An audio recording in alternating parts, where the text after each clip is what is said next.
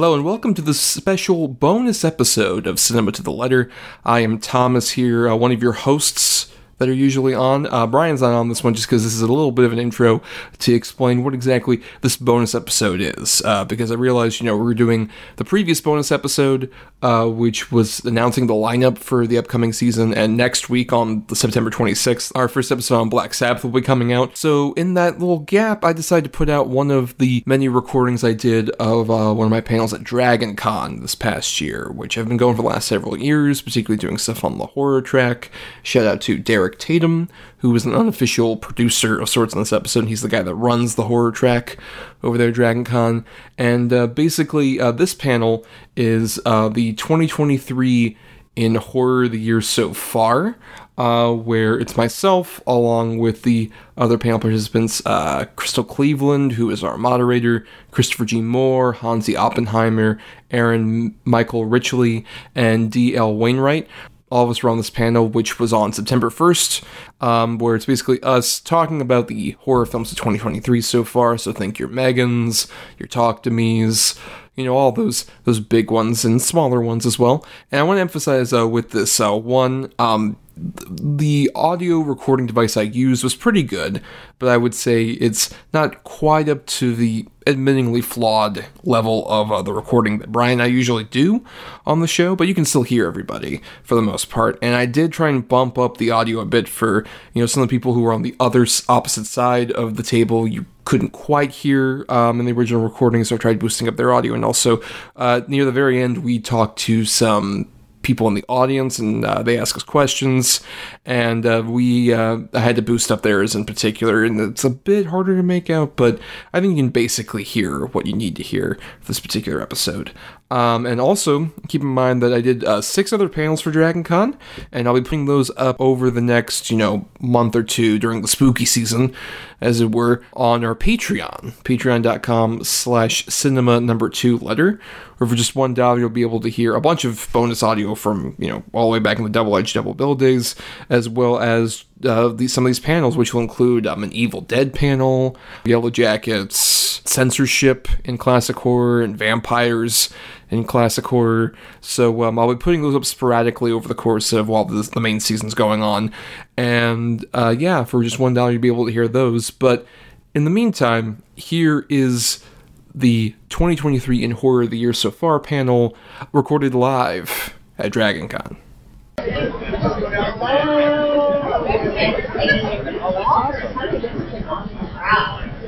2023 has been wild for horror films. Beginning in January, we saw an experimental analog kinder drama movie that is probably the most divisive film that I have ever seen, Skinamarink. Oh, yeah. We also saw a murderous AI android who just wanted a family to be loved with Megan. Yeah! Thank you, Blumhouse. We saw a cocaine-fueled bear. Yes! Which has spawned other cocaine-fueled movies. We saw the return of Ghostface as he slashed his way onto the screen in Scream 6. And we saw the highly anticipated return of the Deadites. Yeah! I know what we're writing now. I'm Crystal Cleveland, and I will be your moderator for 2023 in horror film the year so far. I make horror films, I'm in them. I review horror films weekly with Gruesome Magazine, and I take deep dives into older horror films with Decades of Horror, the 1980s. And I'm also a huge horror fan. I'm Christopher G. Moore. I'm a horror filmmaker. I've made a short film called Backward Creep that we're going to turn into a feature. There's a film called Worst Laid Plans, a horror anthology that's currently on the film festival circuit. And I also have an upcoming project called We're Funked, which actually is set in Atlanta in the 1970s. And also I do podcasts for Gruesome Magazine as well as Horror News Radio. Hello, I'm Thomas Mariani. I am a podcaster as well. I have a podcast called Cinema to the Letter, where we cover a lot of other movies, but we'll be having our second season is horror-focused, coming out in October. And I write some stuff for Film Cred, and I like horror movies. Anyone else here like horror movies? A couple of you, that's fine. I hope so. I'm Aaron Michael Ritchie. I've written 72 books in various genres under various pen names. My latest, more horror type of book is called The Cunning Man. It's about a Mormon sorcerer investigating paranormal crimes in Dust Bowl, Utah. Me and my co-author, DJ Butler, just finished the third one, and I love horror movies. All right, I'm D.L. Wainwright. I haven't written as many books, but I do have a series of creepy books out. The fourth one just came out last year that has lots of folklore and mythology and people getting eaten. And I also was raised on horror movies, watching Freddy when I was in preschool. and you turned out okay. I turned out fine. Because my daughter was watching Saw in middle school, and I was just like, is this good? But you seem like it's cathartic. It's cathartic. It's good. I'm Hansi Oppenheimer. I run Screen Projects, and I'm a documentarian and oral historian, and I've been studying and videotaping interviews with fans for 22 years. And yeah, total hard. Okay, so I'm just going to start off with what everyone really wants to know. What is the scariest film you've seen this year so far? One of my favorite scary movies is Talk to Me. I don't know if it's one of those films that it brings something different to sort of like those seance type movies, but also it wraps it around social media and how if kids were instead of getting high, they were getting possessed. And it's such an interesting concept that I'm surprised nobody's really done before. But there's moments in that where my jaw dropped and I was like, I didn't know what was going to happen. And I think that in itself really kind of creeped me out by the end of it. So I think that's probably the one that really stands out as something that kind of scared me to where it's almost like when Candyman came out and you refused to say Candyman in front of the mirror several times. And I was like, I'm not sure if I want to hold that hand and say, talk to me. We referenced it earlier. I'm just going to say, I think the scariest, at least the most scared I've been, because, when you're a horror fan, you see a lot of horror movies, not a lot scares you anymore. You want that thrill again. Got that, and I think it's Skinamarink. Yeah. I'm going to be real. I think it is Skinamarink. I know it's divisive. In fact, I remember I saw it in a theater during its weird theatrical release where most of the audience was clearly hating it. No one was being overtly awful, but you could just tell just a vibe was just not there. Meanwhile, I'm in the back row. I got a little beanie because I'm in Florida, but it's the one week it's cold. And I was just hiding behind it, genuinely just terrified me. I don't know, it just got into a certain sort of childhood fear that just immediately was this is terrifying me. I can't handle this right now. Talk to Me is masterpiece, right? It's the best horror movie I've seen since The Descent. Anybody like The Descent? Yeah. I like it so much I cannot watch The Descent 2. I just can't make myself do it. Yeah. And Talk to Me scared me, right? I had trouble sleeping. Skinamarink, though, and what's funny is we'll talk more about Skinamarink, I'm sure, but there's a section about 45 minutes in where he pulls away from taking, long shots of doorways. And the parent scene is worth the whole ride. The parent scene, 45 minutes in, just, man, I'm getting chills right now. It had that, Lynchian type of, surreal horror. It was awesome. I guess I gotta check out Skinamarink. I'd say maybe. So the only one that's really affected me this year, and is one that I don't usually get affected by horror anymore, but this one really did, was Malum. It was really good, and I think it to the point of how horror, what it's supposed to do is supposed to tap into pre-existing fears and anxieties and stuff, and I think it really did a good job with that and sort of the use of liminal space and isolation and stuff with it, and it was really good at building anxiety and tension throughout it and stuff. Yeah, I'm not so sure about scary, but my favorite film was I Knock at the Cabin, based on Yes. Cabin at the End of the World, because you're watching it, you just kept going back and forth, what are they doing? Are they right? It was really interesting. It was a great story. Mm-hmm. So, speaking of Talk to Me, it definitely deserves to be talked about. I mean, what is happening when you have two Australian YouTubers who make this incredible horror film with a completely new mythos, and they did such a great job of teaching about this embalmed ceramic hand. It sounds ridiculous, but I agree that is definitely one of my favorite movies for this year. So how did they do it? What makes it so compelling? What makes it work? Well, my daughter's 18, and she was like, we got out of it, and she was like, that's exactly what would happen, right? It was like they captured that, like that's exactly what would happen if there was like paranormal with, social media and the whole thing. And I think, gentleman to my Christopher talked about how it was so unexpected. Like, I expected kind of the Ouija board tropes, and I expected kind of a normal ride, and when it went far to the left, like there's a whole dog scene that was so disturbing, and I'm like, it was like the gloves were off, and I didn't know what to expect. And I love that feeling, because so much of this is just following the tropes and the cliches, and it was so different. Yeah, and I think, I'm just going to steal this mic over here. I think another thing is that what works about the initial third of Talk to Me is that it's kind of like, we mentioned the drug metaphor.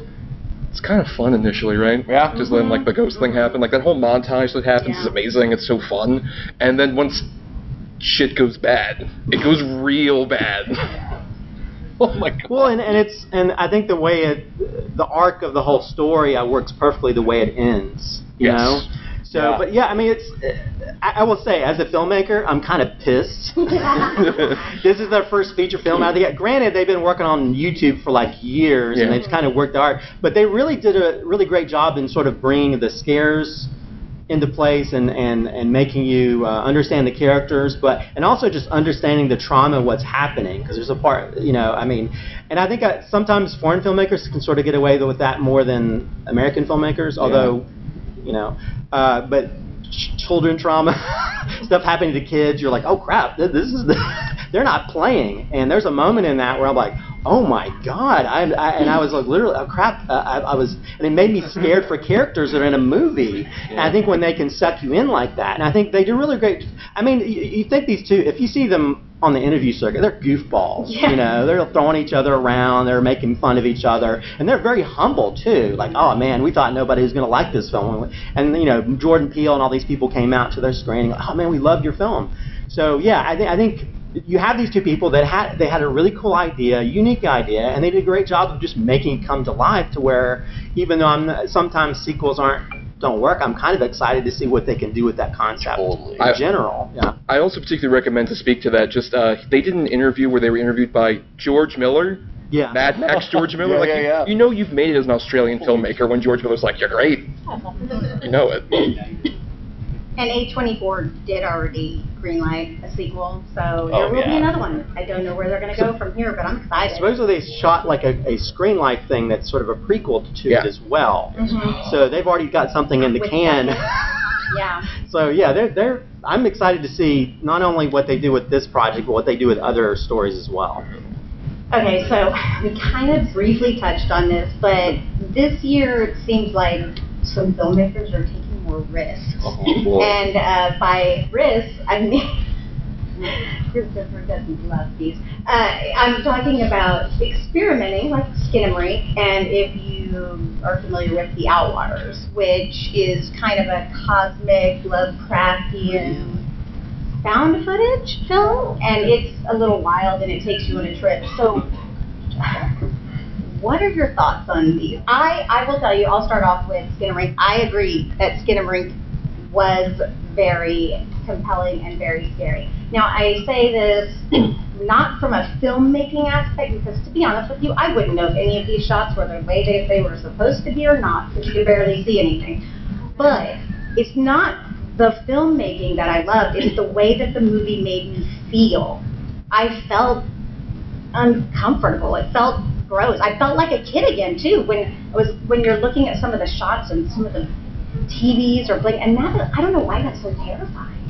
I feel like I didn't have that scary of a childhood, but I was watching The Exorcist at 5, so there was clearly something wrong there. So The Outwaters is kind of one of those movies where in the beginning it was a slow burn. I didn't care about the characters, but if you do watch it, the last 20 minutes, I'm not gonna give anything away. It's crazy. Well, let me get my negative comments out of the way, so other people can talk positively about this. Skinamarink felt like all the boring parts of a TikTok video, and I feel like I could throw my camera in the middle of the room and film, and I'd do the same thing they did. So I appreciate them doing something different, but and that's the only reason. I think the reason that it even got any kind of theatrical thing is because people were posting little seconds on TikTok, and people are like, oh, this is spooky, but seeing a whole thing of just like shooting the corner of the ceiling, I was like, really? This got a theatrical release? And I had friends that were like, oh man, I've heard good things about it, and I was like, don't go see it. But I guess it's to each your own. I'm kind of, but that's a subjective nature of horror in general. Outwaters is another. But 75% of it is shot through a pinhole. If I wanted to watch a movie through a pinhole, I might be in the 1920s, but this is, come on, really? I mean, I understand what they're going for, but you couldn't see anything. And if I want to watching a movie, at least I want to see something. So those are the 2 worst films I've seen this year. But as you can see, there's other people that think it's brilliant, and I wish I could live in that imaginary world, but I'm just kidding. Art is subjective. But I don't like this art. That's and I'll stop there. Go ahead. I mean, I said my thoughts about Skinamarink earlier, but I'm going to agree with you on the Outwaters in terms of I respect, like, there's particularly one scene that does technically involve a creature. I'm going to use that as the loosest thing possible. But I thought, like, this is actually interesting for such a low budget, but the problem is that why is that movie 2 hours long? Yeah. Why is it 2 hours long? And it's so nothing to me, unfortunately. Despite some interesting creative filmmaking, I was not a fan, but Skinamarink dope though. So I know a movie's not working out with my daughter because the phone comes out, right? It's like during Us, she started on her phone and then she was like, oh my god, we might have to turn this off. She was terrified. So with Skinamarink, about 10 minutes in, the phone came out, and I'm like, oh, Ella, you're checking out on me. And what's interesting is I thought, like, man, this would be a good short film, right? You take the scariest things, have 10 minutes, it'd be a great short film. But the madness and the genius of it is long because it creates exactly what the moderator said, that feeling of horror and terror that you have when you're little, right? And you're in a house, and that there's this edge between imagination and reality. And I remember feeling that, where you're just looking up the corner of the room, and then things are appearing in your peripheral vision. And and it's late, and everyone's asleep, and man, it captures that. And I don't think it could capture that in 10 minutes. I think you needed the hour and 45 minutes. And my friend who's going to hate it, I keep telling him, yeah, it all comes together in the last 5 minutes. So just watch it. But it doesn't. Did you say that it doesn't? Oh, no, it totally does. The last 5, just stick with it for those hour and 40 minutes. Oh yeah, buddy. I didn't watch it yet. I need to. Have you seen it? Just pieces. I haven't watched the whole thing yet. No problem. We can't see them all. Like, there's so many. Horror has grown so much. Isn't it awesome? I mean, I can't believe. Okay, so I was actually going to ask a question about what should have gotten a theatrical release but didn't. But there was like 2 movies that I looked at that didn't actually make it into the theaters, and that is amazing. So all of you are the reason why horror is in the theaters. So thank you for that, by the way. Okay, are there any horror films that surprised you for this year, either in a positive or negative way? I mean, I will tell you that I knew nothing about Talk to Me going in, and I went, what did I just watch? Where did this come from? I knew it was by the Rocka dudes, and I was like, this is going to be not good, but I'm going to go see it because I like bad horror movies, okay? So I'm not always the best judge. Sometimes bad is good, So that shocked me. Is there anything? Oh, there is a movie called Freaks versus the Right, and it is an international film, which I know a lot of people probably haven't seen, but it is so beautiful. It has like a Del Toro feel to it, and it's about these circus performers who fight the right. And it's crazy and wild, and it's beautiful, so I definitely recommend it. Yeah. No clownado, but. Well, yeah, I will agree with that. The Freaks versus, I think it's Freaks versus Third Reich, I think. Freaks. Or the Reich, but yeah, it's almost like the best Del Toro film that's not Del Toro didn't direct, because it's a very beautifully shot film, and it's got elements of X-Men and all these different things in it, but it's really well done. Let's see. This is a weird thing, but a lot of times when you have horror films, a lot of them are based around social media, and Talk to Me is a good example of that. There's a movie called Influencer that I was really surprised at, because the social media aspects of it, they really made it believable, to where this girl would would kill people and steal their identities, and would AI their face over hers, so she'd be like going out on the beach and would AI their face over her, and would be raking in money from them and stuff, and it was such a really well done film that kind of because a lot of times when you incorporate any kind of technology, I'm out. It's like, this is stupid. This isn't going to work. With that, I could believe somebody could do that if you went to some island and nobody really cares about you as much, and this person keeps doing this to people who come to the island as influencers. So I thought that was a really interesting, that kind of stood out to me. That I think the cool thing about working for Gruesome Magazine is, like, I watch movies I probably would not watch on my own, and I think with that I was like, okay, this is surprising. I'm glad that I watched this, because otherwise I probably would not have, because it just seemed like a cheesy concept. So I will second that on Influencer, particularly the actress Cassandra Naud. Yes, is amazing. Who's the lead of it? But one that surprised me only because it got so weirdly dumped to theaters was Cobweb. Oh yes. Did anyone here actually see Cobweb? Yes. I'm curious. Yes. I have. Yeah. Yeah. True warriors out there. But if you don't know, Cobweb is this movie that came out Barbenheimer weekend. So it was just buried. No one was going to see it. It's a bummer. But basically, it's about this kid who ends up being very ostracized from his peers, and his parents are Anthony Starr from The Boys, and then Lizzie Kaplan from Party Down, and they play weird, creepy parents who are like, you can't go out, and you got to make sure, you hear stuff in the walls, don't ask about it. Nothing's there. And it's just something there. What to say? But I thought it was very stylish. It was very, especially, it's so weird it came out in the summer because it's a great fall movie. It's set around October, Halloween, and looks so good. And it had a real fun vibe. And Lizzie Kaplan and Anthony Starr are perfect. Yes. It's weird, awful parents that are tremendous. I would definitely recommend, if no one's seen that, most of you haven't. That's a really good one. It surprised me a lot. Now, was this as creepy as Mom and Dad with the Nicolas Cage? No. That was one of my daughter's favorite movies. Which I don't know if that's less of an about action my parenting, vibe, but yeah.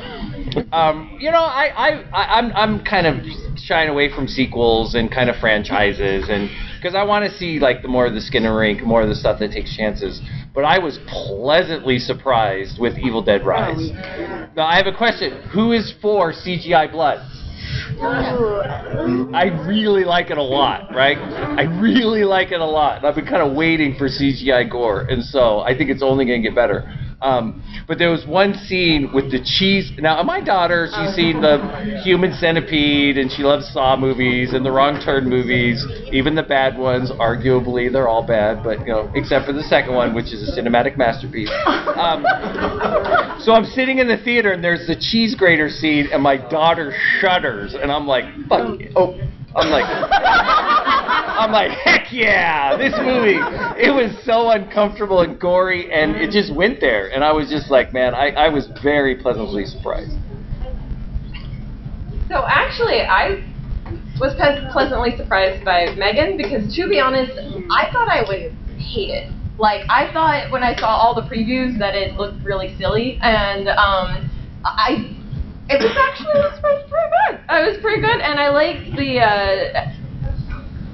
So I fully admit that I also like the remake of Chucky that came out like a few years ago, and I found it interesting looking at Megan and that remake of Chucky, where like the remake Child's Play 1 was very much children raising an AI, and then Megan was an AI raising the child and stuff. And I thought it was really interesting because, again, tapping into fears and anxieties and about like what, all of this social media and kids like basically being raised on the internet and stuff like that, like what is that going to do to them kind of thing. So it played on that.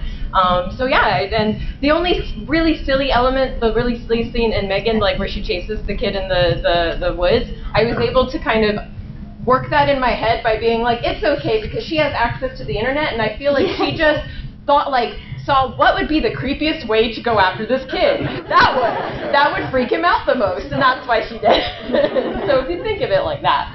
Also, I believe we're mispronouncing the title. Per the posters, it's M3ian. Oh, sorry. Right? Yes. Soft G. I really love Brooklyn 45. Yeah, very good one. Larry Essendon fan. Yes. I was interviewing him once, and I put a finger to pause because there's a motorcycle going by, and he's like, natural noise, it's fine. It's fine. But Brooklyn 45 is it's a really interesting story that just keeps switching around. Like you're like, what the hell is going on here? And it's on Shudder. Yes. What is this one called again? Brooklyn 45 on Shudder. Yeah, a bunch of people who were in the military together after the war. Yeah. They one of the guys' wife had committed suicide because she thought there was a Nazi living next door, and this guy wants to do a seance, and things just hijinks ensue. Okay, so do we have horror fans out there? I know this horror is one of my favorites. I mean, I don't know what this says about me, but we'll ignore that for now.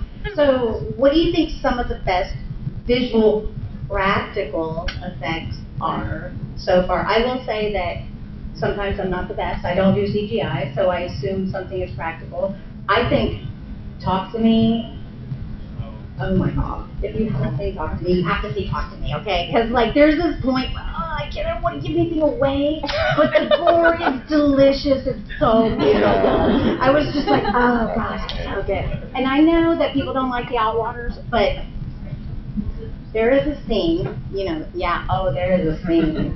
That's what I'm saying, that last 20 minutes. Maybe you should just fast forward to the last 20 minutes. Because it still won't make sense. Or maybe don't watch it at all. So any visual special effects you think deserve recognition? I thought the creature in Last Voyage of Demeter was a really cool new vampire that actually had a guy in a creature suit. Even though there's a little bit of CGI in places, I think, again, I kind of miss a scary Dracula. Yeah. I think we've always romanticized it. It's good that we sort of get back to those basics. Actually, one film we didn't talk about, there's a Argentinian film called Legions, which is it's actually Evil Dead. It definitely is a big impression on it. There's a part with a ripping off the jaw off that's jaw-dropping, pardon the pun. But yeah, also one of my favorites, I don't know if it's considered coming out in I guess it came out in a video 2023, is Mad Heidi. Did it come out? Oh, yes! Okay. There's a film called Mid Heidi that's called Swissploitation. And it is ridiculous. It's like the Heidi from the Swiss movies or whatever, but she's going against these versions of the Nazis, except they're all against people who are lactose intolerant. And if you can't eat cheese, they'll kill you. And Casper Van Dien is like the Hitler of the cheese industry. It's ridiculous. They waterboard people in hot cheese, and there's the gore in it is crazy, and it goes really bonkers. And if you like exploitation type films, it's so ridiculous fun. Well, Yoga Hosers had the Bratzies. Yeah. True. Yeah. Yes. I mean, I think there was a fair amount of ones where even I don't love necessarily some of these movies, but I thought a lot of the makeup in particular was really well done. Like Renfield. Oh, yeah. Not a movie I loved, but particularly Cage in his rehealing vampire state, I think is such incredible gory effects for it. Or even the movie Kids vs. Aliens, which is on Shudder, which is from the guy who made Hobo with a Shotgun. I think it's a lot of tremendous gory practical effects. And even we mentioned Evil Dead Rise earlier. I think it's a great mix of stylized CG gore, which is what I prefer if you're gonna do it, and then great practical makeup effects in that one. Yeah, nothing comes to mind except, and I was super disappointed in this movie is Winnie the Pooh, Blood and Honey. It's such a weird. That's an example of I wish the writers of Cocaine Bear would have done, because Blood and Honey could have started a whole franchise, and it's not because it's so bad. I mean, it's Although so they do with bad. remakes. But I was gonna say, I prepared for the panel, and I was like, my parents wanted to watch a movie, and my dad, for some reason, wanted to watch Winnie the Pooh.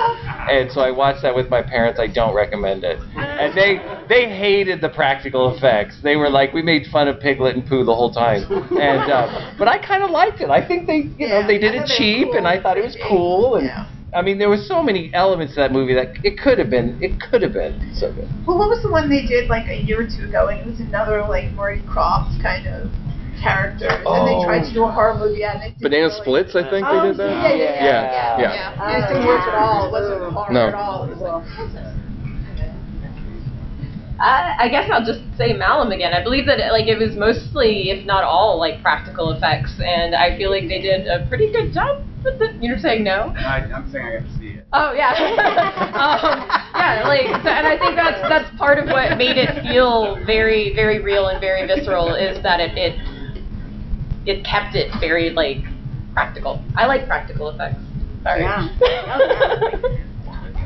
Yeah. What's your thing? Nothing stood out to me as, spectacular effects this year. It wasn't something I was looking for, it's been a weird year. It has been a weird year. So, we all know that Nicolas Cage has been dying to play Dracula. And he did. He finally got his wish with Renfield. Yeah, okay, so I love the movie. I thought it, I thought it was fabulous. I know it's kind of divisive though too, because I've heard some people that just flat out did not like the film. I mean, they're wrong. So it definitely has. Yeah, I loved it. What are y'all's thoughts? I think Nicolas Cage was awesome. I mean, he was just that perfect blend. Actually, he was so evil with what he did, but I still liked him. And to play a horrible villain that you still root for is really hard. Originally James Wan wanted him for the Castlevania movie he was working on for a while, so finally he got to play Dracula. I think if you follow any of my social media, Evil Dead Rise is my favorite horror film of the year. I think Lily Sullivan embodying that Deadeye energy. I thought she just Mommy's with the maggots now. Just the way she delivers her lines and just the physicality and stuff in that role, I thought was amazing. And I think without that, the film wouldn't have been as impactful. I think all the cast was great in it. And also the younger brother in Talk to Me. It's that was a pretty powerful role when it comes to roles in movies. Just to address the Renfield of it all, I clearly respect and love the work of Nicolas Cage, and if anything, I wish he was maybe in more of that movie than he is. Yes. I think it's a big problem with fair it. enough. But I will say, in terms of just one where, I don't know if I'm going to win over any fans with this, but The Pope's Exorcist isn't a good movie. I agree. But Russell Crowe is kind of amazing in The Pope's Exorcist. Because because Russell Crowe, obviously we all know from Gladiator, Academy Award winner. I kind of love now that he's just into doing weird trash. And Pope's Exorcist is weird trash. Yeah.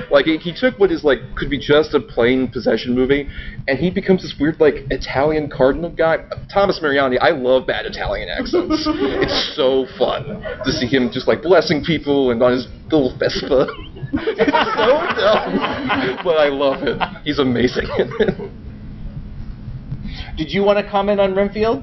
Point counterpoint? Hated it. I just the whole side story of the guy who's NA and familiar. It's just I don't care. Oh. Yeah, the sort of drug dealing subplot. I agree. It's a weird thing. It's a '90s comedy now where we have to have a drug dealer subplot. I just it just went off in a weird direction that I didn't care for, you know. Yeah. And Nicolas Cage has done so many cool, like, I like a night at Willy Wonka's? Or Willy's Wonderland. Willy's Wonderland cinematic that. masterpiece. I mean, he's done so many good low-budget-ish horror movies, but that wasn't one of them for me.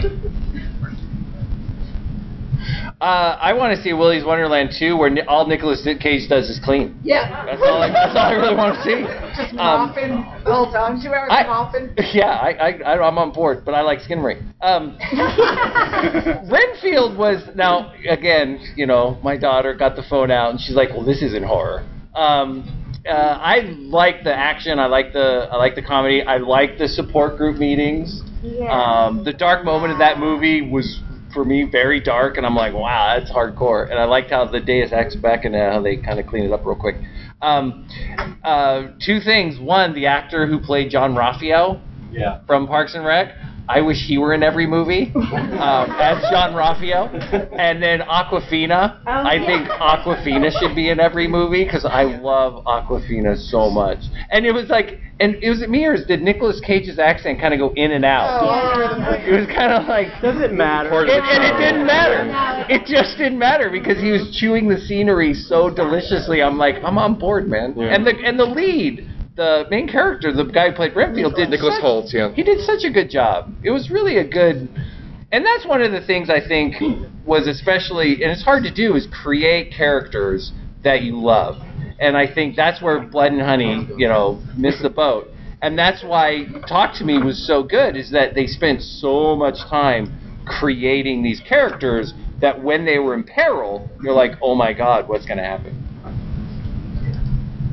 Yeah, I mean, I guess I will say that I think the standout performances for me would have been the ones in the Evil Dead Rise. I think all of the actors in that did a good job. All of the kids did a great job.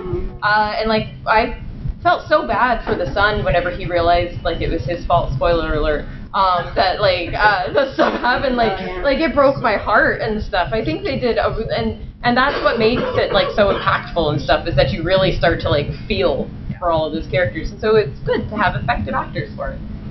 Okay, so I do have to point out one thing with Renfield. I love the movie, okay, but Nicholas and Awkwafina didn't have the best chemistry. As far as that goes, that is my one thing where I was like, she's fab. She's so funny. I think Nicholas did a great job, but he just couldn't, like, feel them together. Yeah. Okay, so in terms of, like, horror trends, like, let's be real, we don't see as many zombie movies, thankfully, as we used to. Do you... I actually was going through all of the movies, and I was looking and I was like, it's all over the place. Do you see any horror trends? I mean, I'm glad we're finally seeing vampire movies again, you know, but do you see any dying trends? Do you see any upcoming trends? I'm seeing, like, a lot of diversity trends that I really like the Blackening. Yes, Blackening is great, the Angry Black Girl and Her Monster. I mean, both I thought were really interesting films.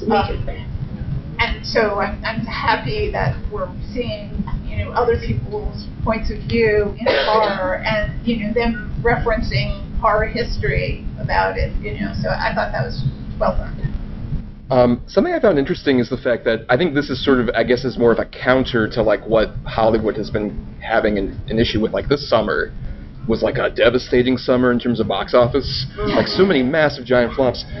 The horror franchises did really well. Yes. Like Insidious, Chapter 2, even the Meg 2 was doing fine. Evil Dead Rise, Scream 6, like, all pretty solid hits. So I think, if anything, it's just that audiences can be more invested in, like, a ongoing horror franchise, because that's just, there's more of a charm to that, I think, as opposed to, like, having a big cinematic universe with all your superheroes versus, like, I don't know, Ghostface is back.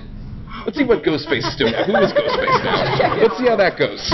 Or even Evil Dead Rise. Like, I like the idea of them continuing just like Evil Dead in a blank, Deadites in some other location.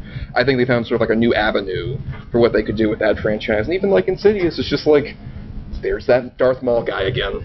We all love seeing him. He pops up behind Patrick Wilson. We all love it. And I honestly say also, Patrick Wilson, pretty solid directorial debut with that movie. I would like to see him do more horror movies. Good, yeah. Yes, yeah. Okay, so I'm wondering, like, with there's more female directors. That's also part of it as well. Definitely, and female writer, producer, directors. I see a lot of it changes the film so much. Mm-hmm. Their characters are so differently written. So I know Christopher kind of addressed this. Do you think there's any standout performances?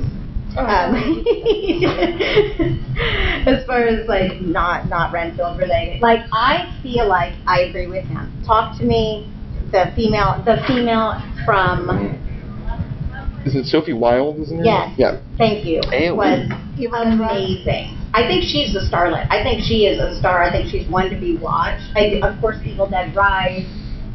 I think the entire cast was phenomenal of that. Is there someone else like, okay, so I think Nicholas did a great job. Obviously Nick Cage was better, but like, is there anything that you can think of that was like something that just blew your mind?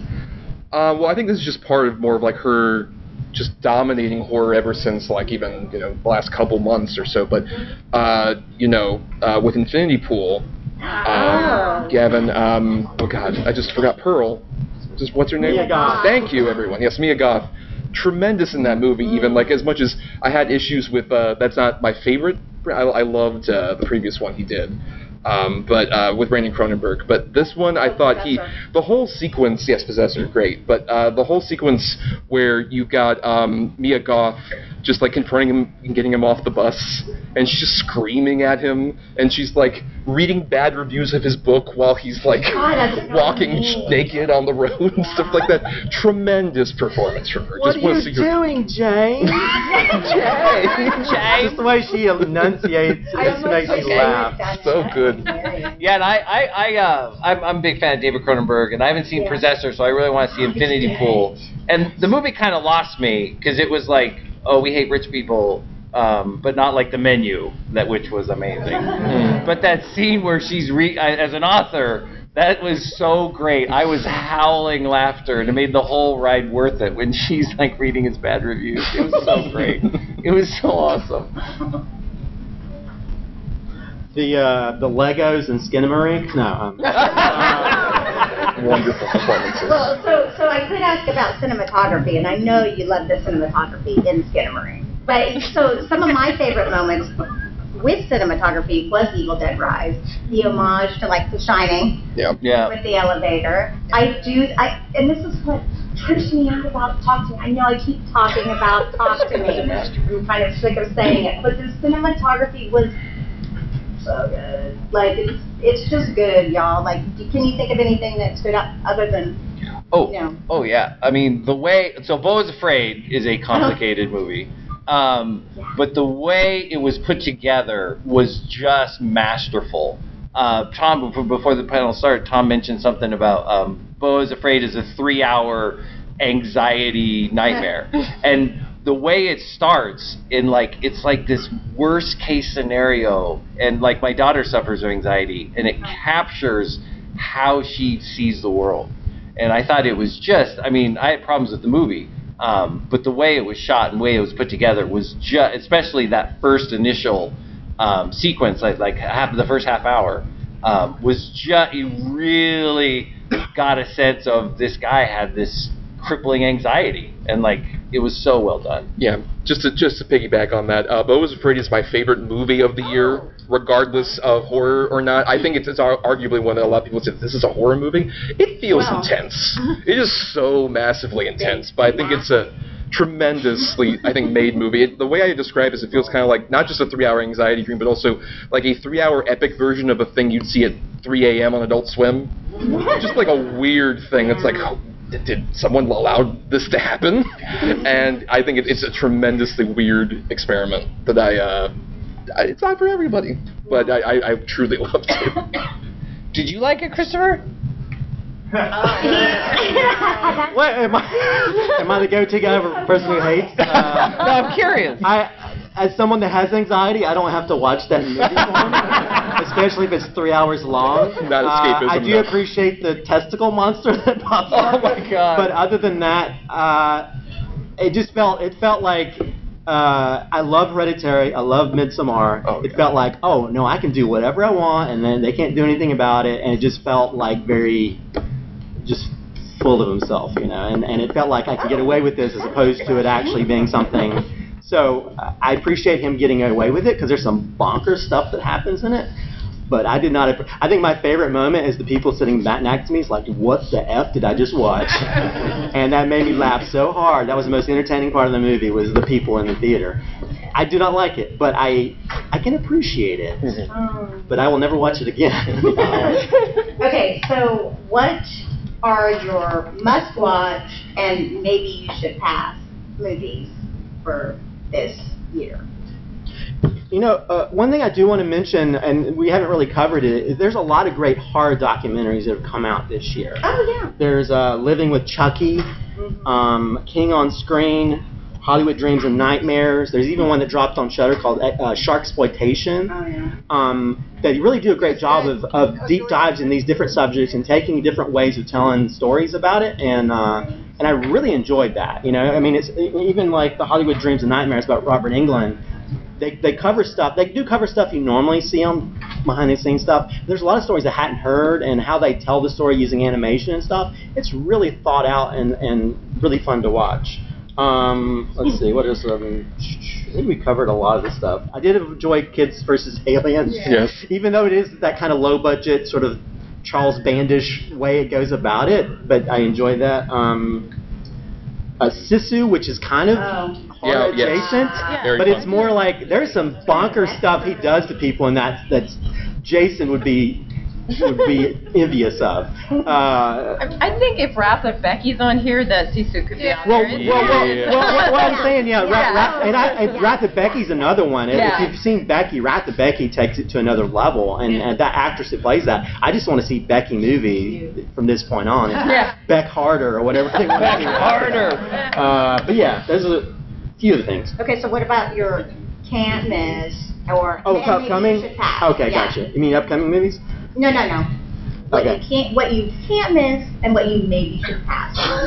Like I'd say. I think I mentioned a few things you could pass on. I don't want to reiterate that to be totally negative. I don't know. I don't want to crap on any more movies. I will say, please pass Skinamarink. You know what? I will not say. As a filmmaker, watch it. Make your own opinion about it. Don't listen to my shit, because I have my own opinions, and art is very subjective. Watch it, and then if you hate it, say, Chris, you were right. But go watch. But then, or if you love it, like Chris, you're an SOB. I'm never gonna listen to you again. So anyway, go watch it, because art is subjective, and you never know what you might like and what you don't like. But I won't crap on any other movies. Thomas? One we haven't mentioned yet that I thought was a lot of fun, I think it's just because it's on Peacock where not a lot of people would see it, is Sick. Oh, that was great. Which is, if you don't know, it's the Kevin Williamson who wrote Scream, his recent COVID sort of slasher movie that has, if nothing else, I think some of the best stunt work I've seen in a horror movie. There's huge, the first, middle 30 minutes is a chase. It's a straight up just giant chase between the killer and one of the victims, and I think it's a tremendous example of action filmmaking in a horror movie. And I don't know if it's missed, but one that kind of disappointed me because I think it had all the ingredients and it didn't quite work for me was We Have a Ghost, the Netflix David Harbour movie. I think there's a lot of fun stuff in it. I don't hate it totally, but I think it's too long, and it has the Netflix overdevelopment problem for me, which is a bummer because it could be there's elements that make you feel like this could be a fun entry-level horror comedy, and just isn't quite there for me.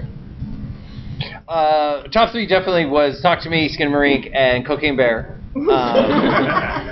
Lowest on the list was Skinamarink and Blood and Honey. But if you like Ari Aster, Beau is Afraid is self-indulgent, right? It's 3 hours, and it's that surreal horror. And if you like that kind of surreal horror, and if you want to watch something that does not play by the rules, I would recommend Beau is Afraid, even though it's an interesting ride. All right, well, obviously Malin, but Unwelcome. I don't know if anybody knows that it's more of kind of a fun folk horror-y kind of one that has they call them red caps, but it's actually the fire dark. It's the Irish kind of version of that. They are kind of the she, yeah. But the Fardarg is the red man, which is their version of the red caps. But anyway, I digress. If you like sort of more of like the 80s, early 90s kind of like little creature horror things like Critters and Gremlins, then that would be right up your alley. It was a fun ride. The ending's a little weird, but it's fun. Yeah.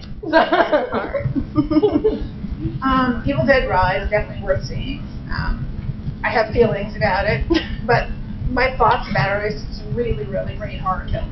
It's not part canon, but Run Rabbit Run I really enjoyed, and that was written and directed by women, so go see it. Yeah, Infinity Pool, I just thought was pretentious crap. Cocaine Bear was hilarious. I tried to watch Cocaine Shark for all of you, and believe me, you owe me. It was horrible. But I did find one really great on Tubi that's called Terror Trip. And I found it by posting on Twitter. I was doing this panel, and did anybody have a free movie I could see that was released in 2023? And from the credit on, they start making horror jokes, and they were in horror jokes. They were like, they get it, you know. So I was like in from the credits on. And Terror Trip is on Tubi, and I wrote to the director and I said, you had me at the credits. And it's really worth it. Okay, so Evil Dead Rise, obviously. Influencer, yes. Freaks versus the right, Cobweb, but going to Cobweb not knowing anything. I think it's going to be better. I always worry because I truly think that watching movies depends on your expectations. And if you have low expectations, it's always going to wind up being better. Yeah. So I don't want to pump anything up too much and ruin it for you. Things to avoid. Lord. I kind of agree. I love Brandon Cronenberg. I mean, I love Pops too, but I was not a fan of Infinity Pool, so I kind of have to agree with that. It's all good. I could find something good with every film. So, okay, so what is, after this we're going to do questions, so think if you have any questions. What is one upcoming horror movie that you are looking forward to seeing? For me, it's The Exorcist Believer. I'm excited about that one. There's a movie called Slaughterhouse. It's like it's a slasher with a sloth. Yeah. So you thought zombies are slow. Well, but the trailer they released actually looks like it's really good, and I'm most excited about that. So so I hope they put it in the theater. I'd love to see it in the theater, but yeah, it's another killer animal film. But yeah, that's probably what I'm most excited about.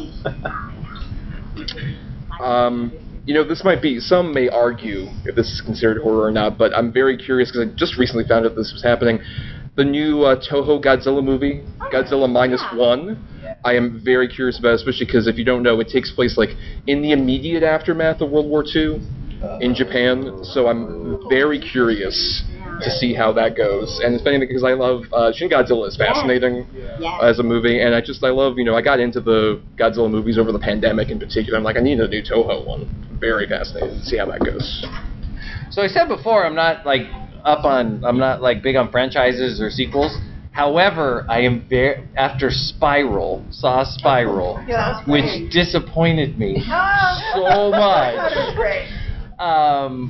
It's great. We have. You want diverse opinions on the panel. I am very excited for Saw 10. So I'm very excited for Saw 10. I didn't realize there was going to be a new VHS until it was on. Yeah. I'm excited about that. I like VHS. So VHS 85. Heck yeah. I don't know if I care about any of these, but I'm associate producer and an actor in a film that we started shooting in January with Alyssa Rose, Dave Sheridan, PJ Starks, Jeffrey Reddick, and I'm I'm associate producer, and I was in a bunch of the scenes, so I'm looking forward to that. And what was the title of that one? What's the title? Oh, no, New Fear's Eve. Sorry. Oh, New Fear's Eve. New Fear's Eve. Man, that's a great title. Same things about that. Yeah, it's Dave Sheridan is our dick boss who fires us all without bonuses on Christmas, and then has a Christmas party, and of course, kids get halved. Because I was there while they were doing like the special effects, you know, the tubes and the latex. It was the first time I was ever like able to watch them doing that. It was in Vietnam, and I can actually say from experience that they do spend more money on porn than they do on porn. The budgeting is higher for porn. So, are there any questions for? Okay, yep. I was thinking of Boogeyman, and I was wondering what your favorite and least favorite book adaptation is. I cannot believe none of us mentioned Boogeyman. Love Stephen King. Okay, I'm sorry. What was the question point part of it? Oh my God. What's your favorite and least favorite book adaptation? Oh, From this year. Well, A Knock at the Cabin is, you know, an adaptation of Paul Tremblay's book, and it's really good. I mean, M. Night captures it really nicely. Yeah, I gotta say, It can be kind of. Yeah, I read the book as part of like a book club thing in anticipation of Knock at the Cabin, and it's especially interesting given just M. Night doesn't adapt things really, aside from like The Last Airbender or Old, which was actually based on a comic book. Is it? It was great. Right, It was great. but yeah, I found especially, if nothing else, we somehow missed over here when we talked about performances, Batista in Knock at the Cabin with his little tiny glasses. Yeah. Is so good. Yeah. so I mean, it doesn't have to be from this year, right? I love Misery. That was my favorite. That's one of my favorites. Stephen King adaptation. Very good Stephen King adaptation. Like, and worst? Oh God, I don't know. I don't know what my worst would be. I'm in Lisi's story, standing behind Clive Owen. They kept trying to get my hair to good, well, not my hair, which is just like this, but it's red. And every time makeup went by, they kept trying to smooth my hair, and then it was still like you see Clive Owen, and like behind me is this orange floof. The Silence of the Lambs, I think, is a better movie than the book. I think it's one of those things that takes elements from the book and does something different with it. So, to me, that's a really good adaptation. And the show too. It's an even better Hannibal show as well. Yes. Did you like the Boogeyman? Was that? Because I was iffy on it because I loved the story so much. It's not his best adaptation. Okay. Yeah, I agree. It was fun. It was great. Okay. True. Was it scary?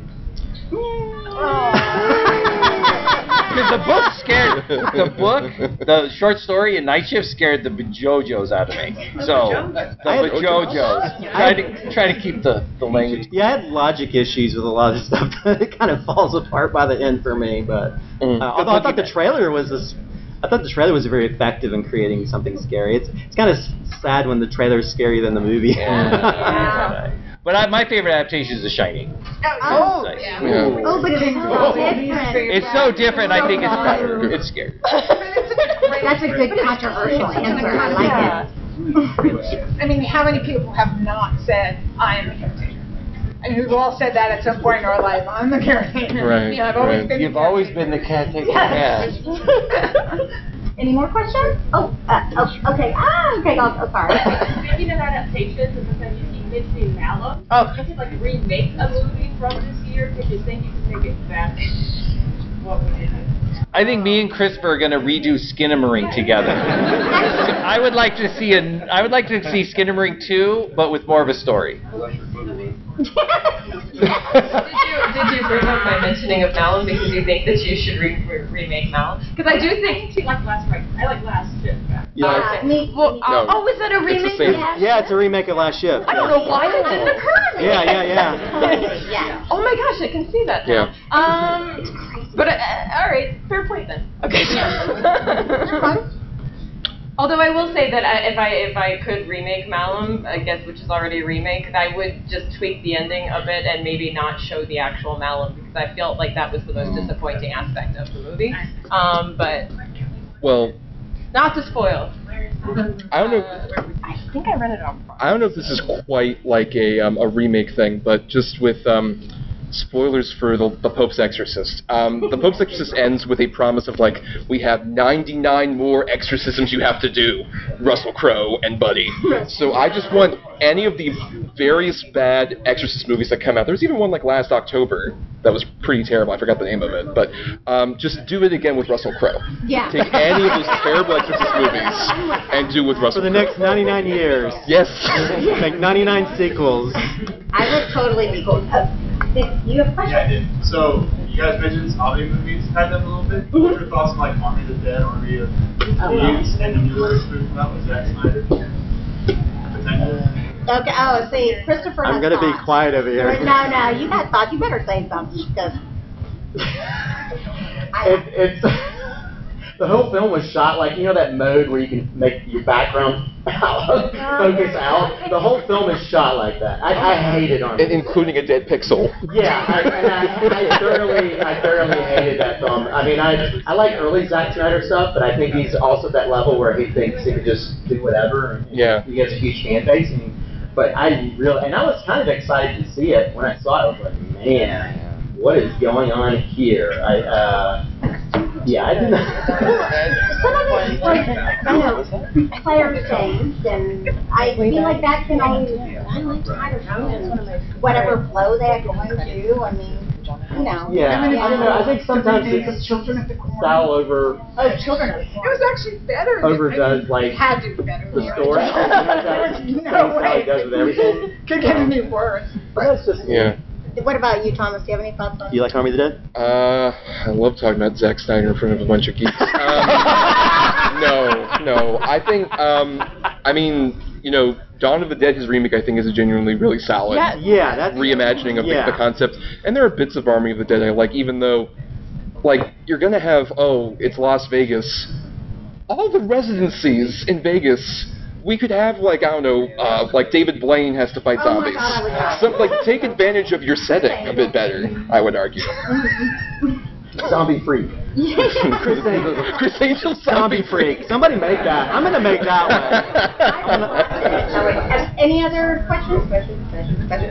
Yes.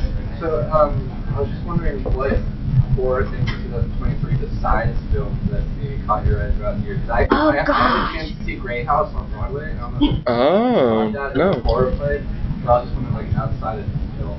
Oh God, there's so much you know, shows. Chucky's really good. I'm gonna say, you know what?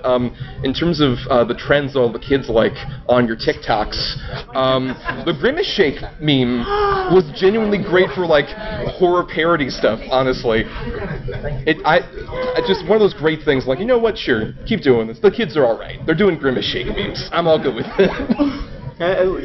What We Do in the Shadows. I mean, it's horror comedy, but they do crazy stuff on there that just blows my mind. They're able to get away with it. It's brilliant. Like Yellow Jackets, right? Oh, See, Yellow Jackets. Going, yeah. Yellow Jackets freaks me out, man. The way they do that show is just wrong. Oh, there's one on MGM Plus. It's called From. Oh. Yeah, I really enjoyed it. Okay, see, I really liked it too. I don't know if many people have seen it. It's awesome. Yes. That's what I was talking about with my friend. Yeah, see, so that's a. We're gonna talk at dinner. Yeah, there's a lot. Like, y'all, I could talk forever about this. So that's why I'm like, well, what's my favorite one? From is one I'd recommend because it's of a smaller audience and I want it to keep being made. Although with the strike, who knows? But yeah, I'd recommend that. So it's a non-movie horror stuff, right? Yeah. So do books count? Okay, so the book that I read came out last year, but there's going to be one coming out in October of this year by the same author. So the book I read that came out last year is The Honeys by Ryan LaSala. Really good, beautifully written, nice and creepy, and it's got some good body horror. His new book that's coming out in October is going to be Beholder. And so I'm really excited about that. So I would definitely say keep an eye out for The Beholder. Get it? Because Eye of the Beholder. So unfortunately, that's all we have time for. And actually, we're going to have to clear our room. But if you want to come back to the next panel, it's releasing the fast panel. So that's what's next. And thank you so much. Thank you, guys. Thank you all for coming. Have a good con.